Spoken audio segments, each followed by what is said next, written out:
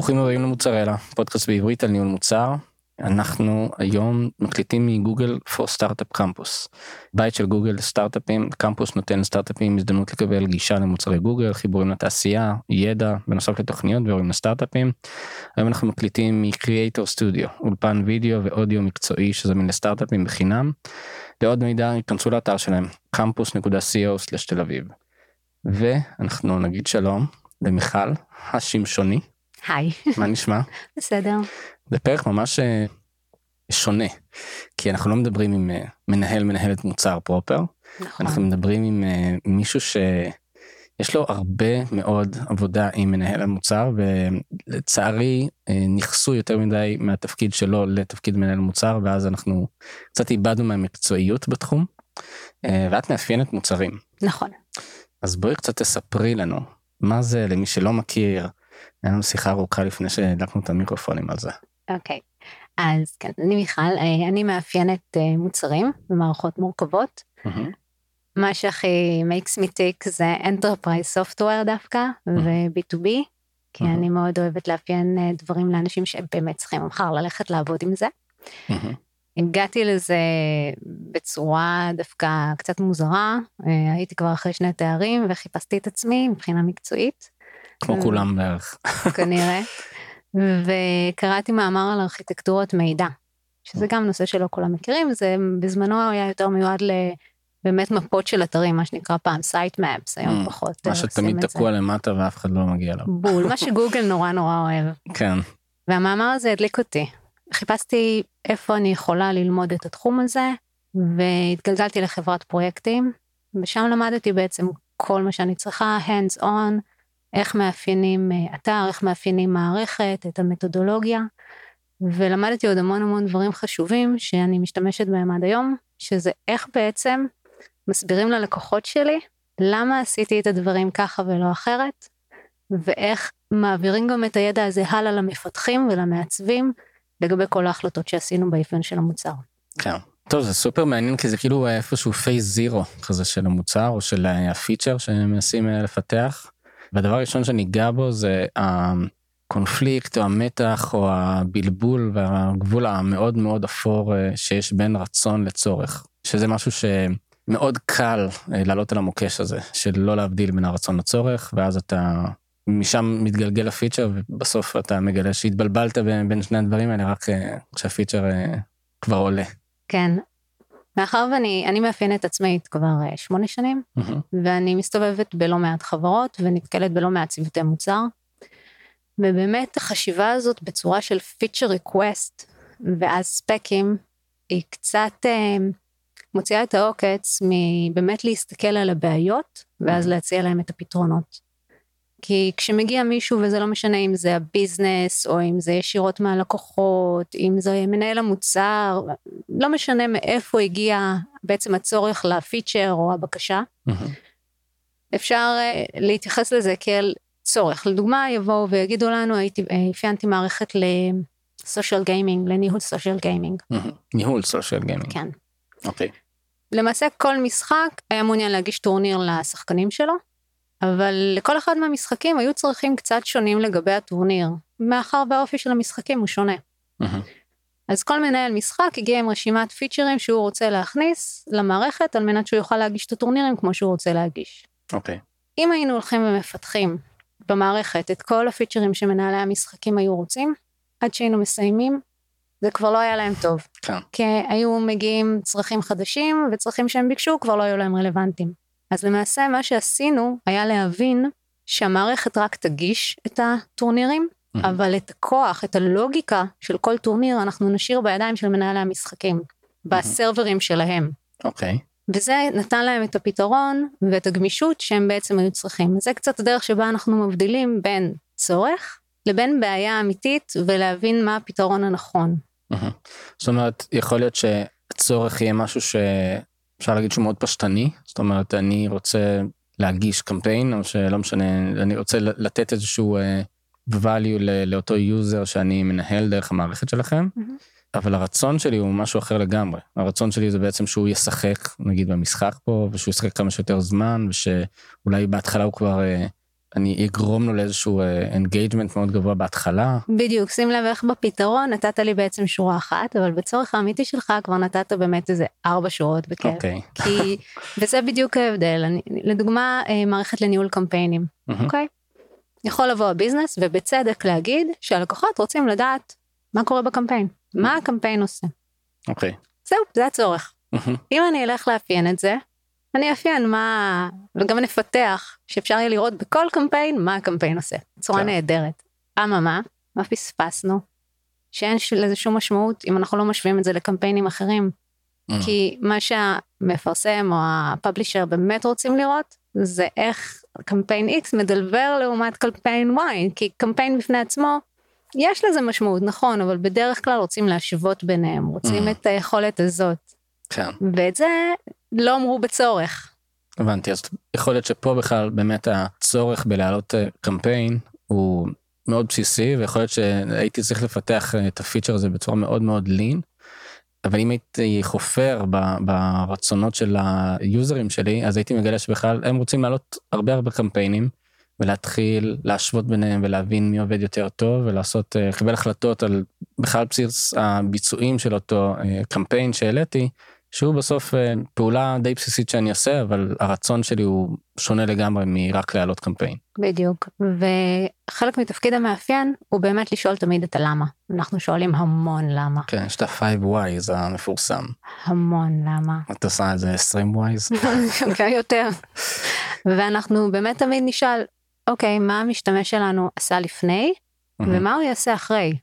זה תמיד חלק מהשאלות שלנו, כשאנחנו יושבים לאפיין, לא משנה עכשיו אם זה קונספט למוצר, או אם זה פיצ'ר אחד. מה הכוונה במה עושה לפני ומה עושה אחרי? ממש סדר הפעולות? ממש סדר הפעולות, אנחנו ממש, אני לרוב מספרת את הסיפור, כשאני יושבת עם, לא משנה אם זה עם מנהל המוצר שלי, עם המפתחים, עם המעצבים, אז א', אני משתמשת הרבה בפרסונות, תסביר מה זה פרסונה, פרסונה היא למעשה הדמות של המשתמש שלי, אין אותה בעולם האמיתי, אבל כשאני מגדירה פרסונה, אני למעשה יוצרת משתמש וירטואלי, ואני נותנת לו שם, לדוגמה גלעד, ואז כשאני מדברת עם מנהלי המוצר, עם המעצבים או עם המפתחים, ברגע שאני אומרת, גלעד צריך לראות איך הקמפיין שלו מדלבר לעומת קמפיינים אחרים, אני כבר לא צריכה להסביר להם עוד פעם על מי אני מדברת, וגם בשיח שלנו זה כבר לא אני עושה בשבילם, הם עושים בשבילי, אנחנו כולנו עושים דברים בשביל גלעד, וזה יוצר שפה הרבה יותר נעימה בתוך הצוות.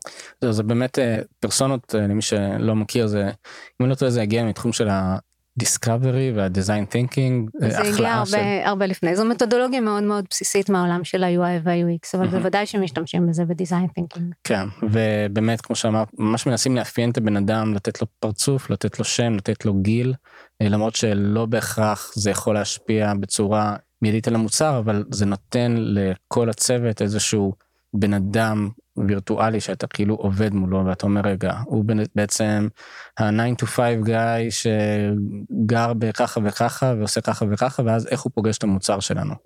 נכון. ומה הוא רוצה, וכל מיני מאפיינים כאלה. יצא לי להיות בכל מיני סדנאות כאלה שהגדרנו פרסונות, ואתה רואה שיש מאפיינים, שאתה יכול לפעמים להגיע להאם הוא אוכל כשר או לא כשר, תלוי נגיד. אם זה רלוונטי למוצר. נכון. אבל אתה רואה ממש שנכנסים לאיזשהו לדקויות שהם לפעמים אתה לא מבין אותם עד הסוף כשאתה מגדיר את הפרסונה, אבל לאט לאט ככל שאתה חופר בפרסונה ואיך היא פוגשת את המוצר שלך, אתה מבין שפתאום רגע, אם אני חברת סרוויסס והוא אוכל כשר, אז יכול להיות שאני בכלל צריך לתת פה איזשהו פילטר לכשרות או דברים כאלה. נכון, שוב, אם זה רלוונטי למוצר, לדוגמה לטנביס, זה סופר רלוונטי. נכון. אז למעשה דיברנו על הפרסונה, ואיפה היא פוגשת אותנו באפיון של המוצר. נכון, והרצונות והצרכים נכון, אז כמו שאמרתי, כשאני מגיעה לאפיין, אם זה פיצ'ר, אם זה קונטנט, בשיחה שלי עם הקולגות שלי, אז אנחנו תמיד נתחיל ממה גלעד בעצם עשה לפני. מה עשה אותו קמפיין מנג'ר לפני שהוא עכשיו הגיע? האם הוא עכשיו שתה קפה? האם זה הדבר הראשון שהוא עושה בבוקר? כל בוקר מגיע למשרד, פותח את הפלטפורמה ורוצה לראות מה קרה ב-last 24 hours. ואחרי זה מה הוא עושה? אם אין לו שום אלרטים ושום דבר שמושך את תשומת ליבו, אז הוא למעשה סוגר את הפלטפורמה וממשיך ביום העבודה שלו.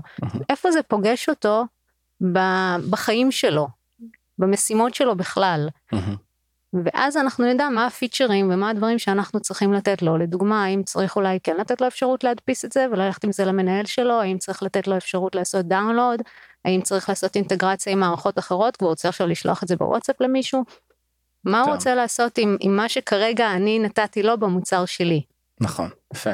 כן, אם אתה מנסה באמת לסרטט את הרצונות של אותו פרסונה, לא יודע, כמו שאת אומרת, רוצה לשתף את הדברים שהוא עושה, רוצה להגדיר את היעדים שלו בצורה יותר טובה, ממש להוציא אקשן אייטמס מהמערכת, אז זה יעזור לך מן הסתם להבין את הצרכים שלו, ואז להבין את הפיצ'רים שהכי נכון לפתח, ואז זה גם קצת מכסה את כל, או נותן איזושהי הבנה לכל חברי הצוות שעושים את זה. נכון, כי השאיפה בעיניי היא שזה יהיה כמה שיותר שקוף למשתמש. שהמוצר שלי ייתן לו את מה שהוא צריך, איפה שהוא צריך, באופן שהוא צריך את זה. ושזה פשוט יהיה שם. באמת הסוג קסם הזה, שהרבה אנשים עובדים כל כך קשה בשביל שהוא יקרה בסופו של דבר. כן. האמת שלפעמים אני עושה תרגילים עם עצמי כזה, בשביל לנסות להבין למה מוצרים מסוימים שאני עובד איתם, לא מפתחים פיצ'רים מסוימים. ואחד הדברים שראיתי זה נגיד בוואטסאפ. כמות הפיצ'רים שלא מפתחים שם, היא משגעת אותי. כי בסוף כולנו משתמשים בוואטסאפ, וזה מערכת שהיא די מונחתת אם אתה משווה אותה למסנג'ר ולטלגרם ודברים כאלה. קשה להבין למה הם לא עושים את זה, ואז באמת לפני איזה שנה הם יצאו עם וואטסאפ for businesses. ואז אתה מבין שהפוקוס שלהם לא היה בהכרח על הפרסונה שאני מייצג, שזה ה-ordinary guy שפשוט שולח הודעות בקבוצות ולחברים שלו, אלא הם רוצים באמת לעזור לעסקים להיות יותר קרובים ולתקשר בצורה יותר טובה עם הלקוחות שלהם. ואז פשוט פיתחו מוצר חדש שאפשר לעשות שם תגיות ואפשר לעשות שם ברודקאסטינג בצורה הרבה יותר נוחה, שם פיצ'רים אחרים לגמרי שאתה אומר אוקיי, על זה עבדתם. אז זה קצת מזכיר לי את מה שאני מרגישה כלפי ג'ימייל, שאני מאוד מאוד אוהבת אותו, אבל אני כמשתמש עכשיו מדברת לגמרי מנקודת המבט שלי, אני מתקשה לעבוד איתו באפליקציות שלו, שאני עובדת איתה מול חברות, כשפותחים לי ג'ימייל אקאונט בחברה בעצם, ויש לי את הג'ימייל הפרטי שלי, ואז לידו יש לי עוד טאב של הג'ימייל של החברה שאני עובדת איתה, ולידו לפעמים עוד טאב של ג'ימייל של חברה שלישית שאני עובדת איתם, וא' אני מתקשה להבחין ביניהם, כי זה אותו ממשק, וגג יש לי את הלוגו של החברה למעלה בקטן, אז את הפרטי שלי שיניתי לו את הבקראונד, כדי שאני אדע להבדיל. כן. והדבר השני זה שבניגוד לג'ימייל הפרטי שלי, שג'ימייל דרך אגב הקונספט שלו הוא קונספט של שיחה. נכון, עוד מעט באמת נצלול לנושא של קונספטים. נדבר על קונספטים, אז ג'ימייל הוא קונספט של שיחה. הם מאגדים את כל האימיילים שלי באותו מקום. ובעוד ששיחה בעולם הפרטי שלי נגמרת ב2-3 אימיילים ובטווח זמני מאוד מאוד קצר, בעולם העסקי שלי שיחה יכולה לקחת הרבה יותר זמן, לכלול הרבה יותר אנשים, ולכלול גם הרבה יותר אימיילים כתוצאה מכך. נכון, גם בדרך כלל שיחה נראה לי במסגרת עסקית היא צריכה אינטגרציה יותר טובה לקבצים, וצריכה להציג יותר טוב קבצים במהלך השיחה. כן, עוד פעם, אני בצורה מאוד אישית שלי, באמת מתקשה לפעמים לעקוב אחרי השיחות שלי בג'ימייל. כי משהו שם לא זורם לי. כן, גם ברגע שאת אומרת שאין בעצם גבול בין הצורה הפרטית שאת משתמשת בזה לצורה העסקית, ויכול להיות שפה וואטסאפ עשו את הדיפרנציאציה הנכונה, היא אמרה, אני לא נותנת למישהו לפתוח יוזר עסקי בתוך וואטסאפ הנוכחי, אלא אני מפתחת פלטפורמה חדשה, היא אמנם נראית מאוד דומה, אבל יש לה פיצ'רים אחרים לגמרי, שיכולים לעזור לך הרבה יותר. אז יכול להיות באמת שג'ימייל, הרי ג'ימייל יודעים מתי אתה משתמש מהצורה פרטית, ומתי אתה משתמש בצורה עסקית, יכול להיות שהם צריכים לפתח פה קונספט שונה, ועכשיו אנחנו נצלול לעולם של קונספטים. אז מה זה קונספטים?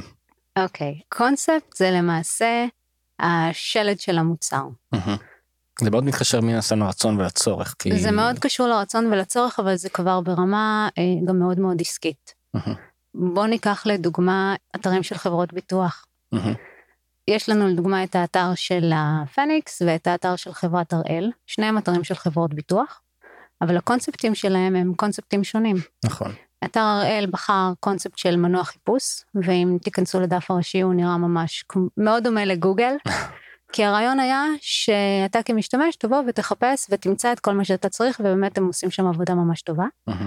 ובפניקס הקונספט הוא קונספט שיותר אולי סטנדרטי בעולמות הביטוח, של זה ביטוח חיים, ביטוח בריאות, ביטוח פנסיה, ולכן קונספט הוא גם קשור מאוד מאוד לאיך החברה רוצה למצב את עצמה, לערכים שלה, ולא רק למה המשתמשים צריכים לעשות במוצר, כי בסיפור שלנו המשתמשים צריכים לעשות בדיוק אותו דבר, המשימות שלהם זהות והמטרות שלהם זהות. נכון. אבל בגלל שכל חברה מצווה את עצמה בצורה שונה, היה אפשר לבחור קונספט שונה לאתר הראשי. אני חושב שגם יש איזושהי בעייתיות, קודם כל בבחירת קונספט אתה מן הסתם משליך המון על הפיתוח של החברה, כי לבחור קונספט של מנוע חיפוש, שזה העיקר, זה אומר שצריך לפתח מנוע חיפוש מאוד טוב, שיודע גם להציג לך את מה שרלוונטי, זה החלק הקשה, כי לחפש לך שם מילות מפתח וכל מיני אלפי מסמכים שיש לך, זה יכול להיות, אתה תקבל שם ערימות של זבל. בהחלט, לבחור קונספט של מנוע חיפוש משליך על כולם, על הפיתוח, על העיצוב, על המוצר ועל הביזנס. כן, ולעומת זאת, אם אתה חושב רגע על קונספט של, או בכלל על היוזר שלך שהוא בעל כל מוצרי הביטוח שלו, אז צריך לשאול רגע אם מנוע חיפוש זה הדבר הכי נכון, כי הרי בביטוח, לא יודע, לפחות התחושה שלי זה שתמיד מסתירים ממך משהו, תמיד אתה לא יודע אם יש לך כפל, תמיד אתה לא מבין מתי משהו מתחיל, מתי משהו נגמר, אתה צריך לחדש, המחיר עלה, שינו לך את הפוליסה, כל מיני דברים כאלה, ובעצם כשאתה בוחר בקונספט של מנוע חיפוש, אתה אומר איפשהו ליוזר שלך, האחריות עליך, תחפש את מה שאתה רוצה, אני אציג לך הכל, ועכשיו השאלה זה איך אני מציג לך את זה, בצורה שתהיה לך מספיק נוחה, כדי שאתה תבין בצורה חד משמעית, את כל השאלות שדיברנו עליהן, איזה פוליסה יש לך וכמה היא עולה ודברים כאלה. אבל בגלל שקונספט מיועד גם, בעצם כשמשתמשים נחשפים לקונספט, אם הוא מאוד מאוד ברור, כמו במקרה הזה, של מנוע חיפוש שנראה בול כמו גוגל, הם יגיעו עם הנחות מובנות, ולכן הם יניחו שהם יכולים למצוא הכל, כי הם מגיעים עם ההנחה שזה גוגל, ובגוגל הם יכולים למצוא הכל. אז לכן גם באתר הזה, שנראה בדיוק אותו דבר, הם מצפים לפני השימוש הראשון, שהם יוכלו למצוא כל מה שהם רוצים, ולכן אם האתר באמת יספק להם את החוויה הזאת, הוא עשה את זה, הוא הצליח. כן. יכול להיות אגב שקונספט יותר נכון, ושוב הפיתוח שלו הוא כנראה הרבה יותר, מה זה כנראה? הוא הרבה יותר קשה, זה מעין, אנחנו רואים את זה היום, שכל חברה גדולה, אפל, גוגל וכו', פיתחו שזה מעין עוזר וירטואלי, שזה מן הסתם הרבה יותר קשה, אבל אם היית יכול במרכאות להחליף את סוכן הביטוח שהיה עונה לך על שאלות, היית יכול לדבר איתו ולהגיד לו, מתי הביטוח שלי נגמר, והאם הפוליסה שלי השתנתה, דברים כאלה, אז זה קונספט אחר, זה לא מנוע חיפוש, זה קונספט של צ'אט. זה כמו קונספט שלישי. כן, שכאן יכול להיות שהוא הרבה יותר מתאים, אבל שוב, פיתוחית הוא כנראה... יכול להיות, וככה בדיוק אנחנו שוקלים קונספטים, דרך אגב, כשמגיעים להציע קונספט לאתר או למערכת, מציגים לפחות שני קונספטים, ובדרך כלל הם גם יהיו קונספטים הפוכים, ממש משני קצוות הקשת, כדי לדבר על הדבר הכי חשוב בעיניי, שזה היתרונות והחסרונות. כן. עכשיו, יתרונות וחסרונות זה לא רק ברמה של קונספט, שאנחנו צריכים להבין מה הוא ייתן לנו, ואנחנו גם חייבים לדעת מה הוא לא ייתן לנו, וכשאנחנו בוחרים בקונספט מסוים להבין, מה הדברים שיהיו פחות חזקים בקונספט הזה. כן, גם להבין שזה עכשיו משהו שמלווה את החברה לתקופה ארוכה, זאת אומרת, אם אני עכשיו אעשה קונספט של מנוע חיפוש, ואז אני רוצה מתחת למנוע חיפוש להתחיל להכניס גלריית תמונות או דברים כאלה, אז אני אבלבל את היוזר שלי והוא יגיד, רגע, לא הבנתי, יש קשר בין החיפוש עכשיו לתמונות שאני רואה למטה?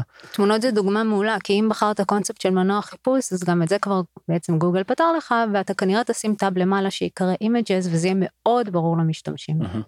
אבל חשוב להבין שקונספט זה איזשהו בחירה שאתה עושה, והיא הולכת להשפיע עליך בצורה מאוד רצינית, ורואים לא מעט טעויות כאלה שנבחר קונספט מסוים, ואז מנסים להשאיל כל מיני חוויות מעולמות אחרים, קונספטים אחרים. נכון, באמת כשצוות המוצר לא לחלוטין יודע לתקף את הקונספט של המוצר שלו, מגיעים באמת מקרים שמישהו יכול לבוא ולבקש פיצ'ר, עוד פעם אם זה הלקוחות, אם זה הביזנס, ועוד פעם להגיד בדיוק כבר מה הם רוצים, והתפקיד של המאפיין הוא להגיד אוקיי, אבל רגע, הקונספט שלנו הוא כזה וכזה.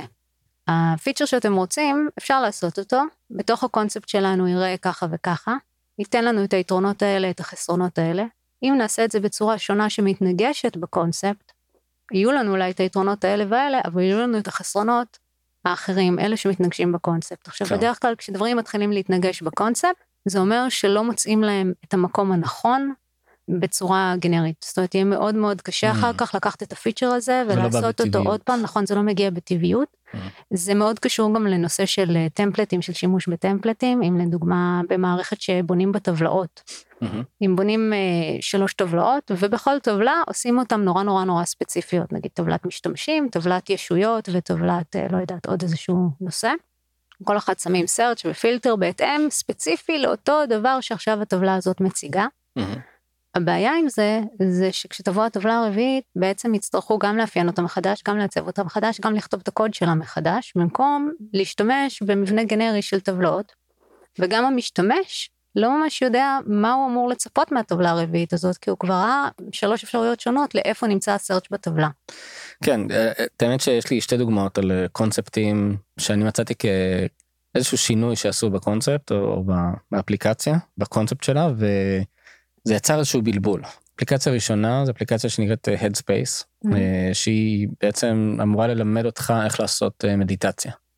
עכשיו, זו אפליקציה שהיא כבר כמה שנים בשוק, והיא התחילה מקונספט של קורסים. זאת אומרת, היה לך קורס בייסיקס, ואז היה לך קורס פרו וכו' וכו'. ואז כקונספט של קורסים, היה לך מיין טאבים כאלה שכל קורס, ואז היית לוחץ על טאב, והיה נפתח לך מיין סילבוס כזה, הוא מסביר לך מה הולך לקרות, וממש תעשה פליי להתחיל את השיעור הראשון. על פניו, לי זה היה מאוד, זה מאוד התיישב, כי אני אומר, אוקיי, אני רוצה ללמוד איזושהי יכולת חדשה, הנה, נכנס לקורס, ואני מתחיל לעשות את הקורס. וממש לפני, לדעתי פחות משנה, שינו את הקונספט לטיימליין. זאת אומרת, הם רוצים להתחיל להפוך להיות חלק מהיום יום שלך. וזה הפך את הכל למאוד וייגי, מסובך, אתה קצת לא מבין מתי הדברים אמורים להיכנס, מתי אתה אמור לעשות מדיטציה, זה הופך להיות מעין מישמש כזה. זה מאוד מעניין מה שאתה אומר, ומה שחסר לנו כרגע זה בעצם להבין למה הם עשו את זה. אני יכולה לנחש, יכולים להיות כמה רעיונות ללמה בעצם הם עשו את זה. אני מניח שהריטנשן אולי גבוה יותר. יכול להיות שהאינגייג'מנט, שהם לא הצליחו להגיע למספיק אינגייג'מנט, ואז הם אמרו, אוקיי, במקום שהמשתמש יבקש אותי, כשיש לו עכשיו זמן פנוי, אני אזכיר לו שאני כאן. ומתי אני אזכיר לו שאני כאן?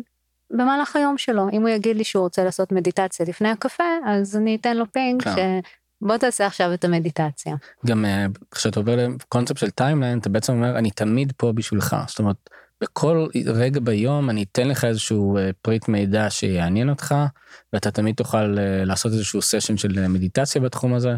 זאת אומרת, אני הרבה יותר רוצה להיות מעורב ביום יום שלך, ולא קורס שאתה עושה פעם ביום או פעם בשבוע, וממשיך הלאה. הם יכלו לעשות את זה, כי באמת הם יכולים להגיד, meditation is a way of life, ואנחנו באמת נלמד אותך להכניס את זה לאורך החיים שלך, ולא לצרוך את זה רק במקומות שאתה פתאום אומר, אוי, מה אני יכול לעשות עכשיו? אני יכול לעשות גם מדיטציה. כן. טוב, אני מניח שבאמת היה להם שיקולים של, כמו שאמרנו, retention, engagement, שהם רצו להעלות, והם אמרו, טוב, הקונספט הזה של קורסים, בסוף קונספט של קורסים זה קונספט שהריטנשן בו מן הסתם הוא יורד בצורה דרסטית. אנשים בדרך כלל לא עוברים את השיעור השני או השלישי ברוב הפלטפורמות קורסים שאני מכיר, ואז יוצר באמת איזשהו בעייתיות בתחום הזה, כי אנשים פשוט מפסיקים לשלם מהר מאוד ולהגיד אני לא עושה את זה וזה לא עזר לי. נכון, אבל אם באמת נכניס את זה כ-way of life, נוכל להישאר איתך כל הזמן עם האפליקציה. כן. דוגמה שנייה שיצא לי לחשוב עליה זה הנושא של דרופבוקס. הרי דרופבוקס התחילו מהדיסק און קי הווירטואלי שלך. זה שתמיד קיים שם, היה להם אינטגרציה מאוד יפה לתוך ווינדוס ומק, שפשוט הייתה לך תיקייה. שקופה דרך אגב, זאת באמת אינטגרציה שקופה כמו קסם. כן, זה פשוט תמיד שם. תמיד שם. כמו דיסק און קי שמחובר לך תמיד למחשב, הוא הולך לכל מקום. וכולנו מכירים את הפופולריות של דרופבוקס, וממש בשנים האחרונות, הם עשו איזשהו שיפט לעולם הזה של working space, של working environment, בעצם רוצים להפוך להיות המקום של השיתוף פעולה בין כל חברי הצוות, שעורכים קבוצים ביחד. זה גם עוד פעם מחזיר אותנו לאינגייג'מנט, שזה מעניין. זה גם אינגייג'מנט וגם, אני חושב, אני די בטוח שהמודל של דיסק און קי הוא משהו שההכנסות בו הן מינימליות. זאת אומרת, נכון. תראה, בחרת בשתי דוגמאות שהן מאוד דומות. זה בעצם שתי דוגמאות שבהן אני כמשתמש יכול לצרוך את המוצר בעצם בחינם, לקחת ממנו את מה שאני רוצה, בין אם זה הקורסים שלי או בין אם זה הדיסק און קי. וזהו, ולא להחזיר כלום למוצר בעצם בתור משתמש, לא להיות engaged עם המוצר, ובעצם הם לא רואים אותי כמשהו שמכניס להם כסף בלונג טרם. נכון. ובאמת שני המוצרים האלה שינו קונספט למשהו שבו הם יוזמים את האינגייג'מנט שלי. הם בעצם מושכים אותי פנימה אליהם. במקום שאני אצרוך אותם ואקבל את השירות ואגיד תודה רבה וזהו. זאת אומרת בוא נעזור לך בשיתוף פעולה בתוך הצוות שלך, ניתן לך כל מיני פיצ'רים של לכתוב ולערוך ביחד ולנהל פגישות ולעשות עוד המון דברים, ואז בעצם יהיה לך אינגייג'מנט של עכשיו כל הצוות שלי כבר שם, אני לא אעזוב את הפלטפורמה הזאת, בוא נכניס עוד יוזרים כדי שהשיתוף פעולה יהיה רחב יותר. אז שוב, זה בחירת קונספט שונה לגמרי. ויש לזה, טוב, זה מצחיק לראות את שתי חברות שהתחילו ממקום אחד, ואז כנראה שהם הבינו שהם פשוט לא יכולות להחזיק עם הקונספט הנוכחי. מעניין, בשני המקרים, אם שינוי הקונספט באמת הגיע מהצד העסקי, או מהצרכים של המשתמשים, כן. בדרך כלל זה כמובן גם וגם וגם, כן. אבל זה מאוד מעניין, כי אנחנו בעצם רואים את הקונספטים שהשתנו, אנחנו לא באמת יודעים למה הם השתנו. נכון.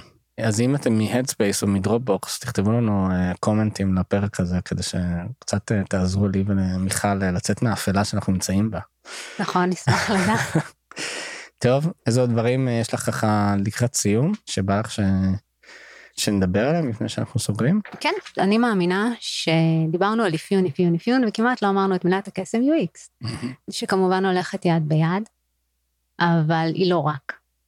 כי כמו שדיברנו עכשיו, אפיון הוא הרבה מעבר לשימושיות של המוצר, אבל הוא כמובן יעשה את המוצר סופר שימושי. נושא של שימושיות הוא נושא שאני חושבת שהוא way of life, ואני מאוד מאמינה שכל צוות המוצר צריך לקחת חלק בשימושיות של המוצר, ולא רק מי שעל התפקיד שלו כתוב המילה UX, אם זה ה-UX דיזיינר או הפרודקט דיזיינר או מי שזה לא יהיה. וכל חברי הצוות יכולים למעשה להתגייס לנושא הזה, ובמתודולוגיות מאוד מאוד פשוטות של אפיון, למעשה לדעת להביא גם את הראייה שלהם למה בעצם הבעיה האמיתית שצריך לפתור, וכמובן להביא גם את הראייה שלהם למה הפתרון הנכון. אני כבר הייתי בלא מעט צוותי מוצר שהפתרונות הגיעו מהמפתחים, פתרונות מדהימים. ברגע שכל צוות המוצר יודע לדבר בפרסונות, יודע לדבר בבעיות ופתרונות, במקום בפיצ'ר ריקווסט וספקס, יודע, כל אחד מחברי הצוות יודע להגיד מה היתרונות ומה החסרונות של הפתרון שהוא עכשיו הציע, ואיך זה כן תומך בקונספט או לא תומך בקונספט. השיחה בתוך הצוות נהיית שיחה הרבה יותר פרודוקטיבית, והרבה פחות מתנגשת בין הרצונות של כל אחד מהתחומים. כן, בכלל אנחנו רואים, ה-UX הופך להיות דיפרנציאטור מאוד מאוד חזק. מוצרים או חברות כאילו מצליחות בגלל זה או לא, בגלל שהן מעניקות חוויה טובה. אנחנו רואים את זה היום בהמון מקרים. דיברנו על חברות ביטוח, יש עוד המון מקומות שפשוט אתה רואה שכל החוויה משתנה, הופכת להיות customer oriented, איך הלקוח מקבל את המוצר שלנו. אנחנו רק צריכים לשבת וליהנות מזה, שפתאום מתחילים להקשיב לנו. כן, ואנחנו צריכים בתוך השבט שלנו באמת לעשות את זה בצורה שתהיה הכי טובה לכולם. טוב, מיכל, תודה רבה. תודה, גלעד. תודה רבה שהאזנתם, מקווה שנהנתם מהפרק. מוזמנים לעשות לנו לייק ושאר וכל מה שאתם רוצים בדף הפייסבוק שלנו, גם להשאיר ריוויו ולהגיד לנו מה אתם חושבים. וזהו, נתראה בפרק הבא.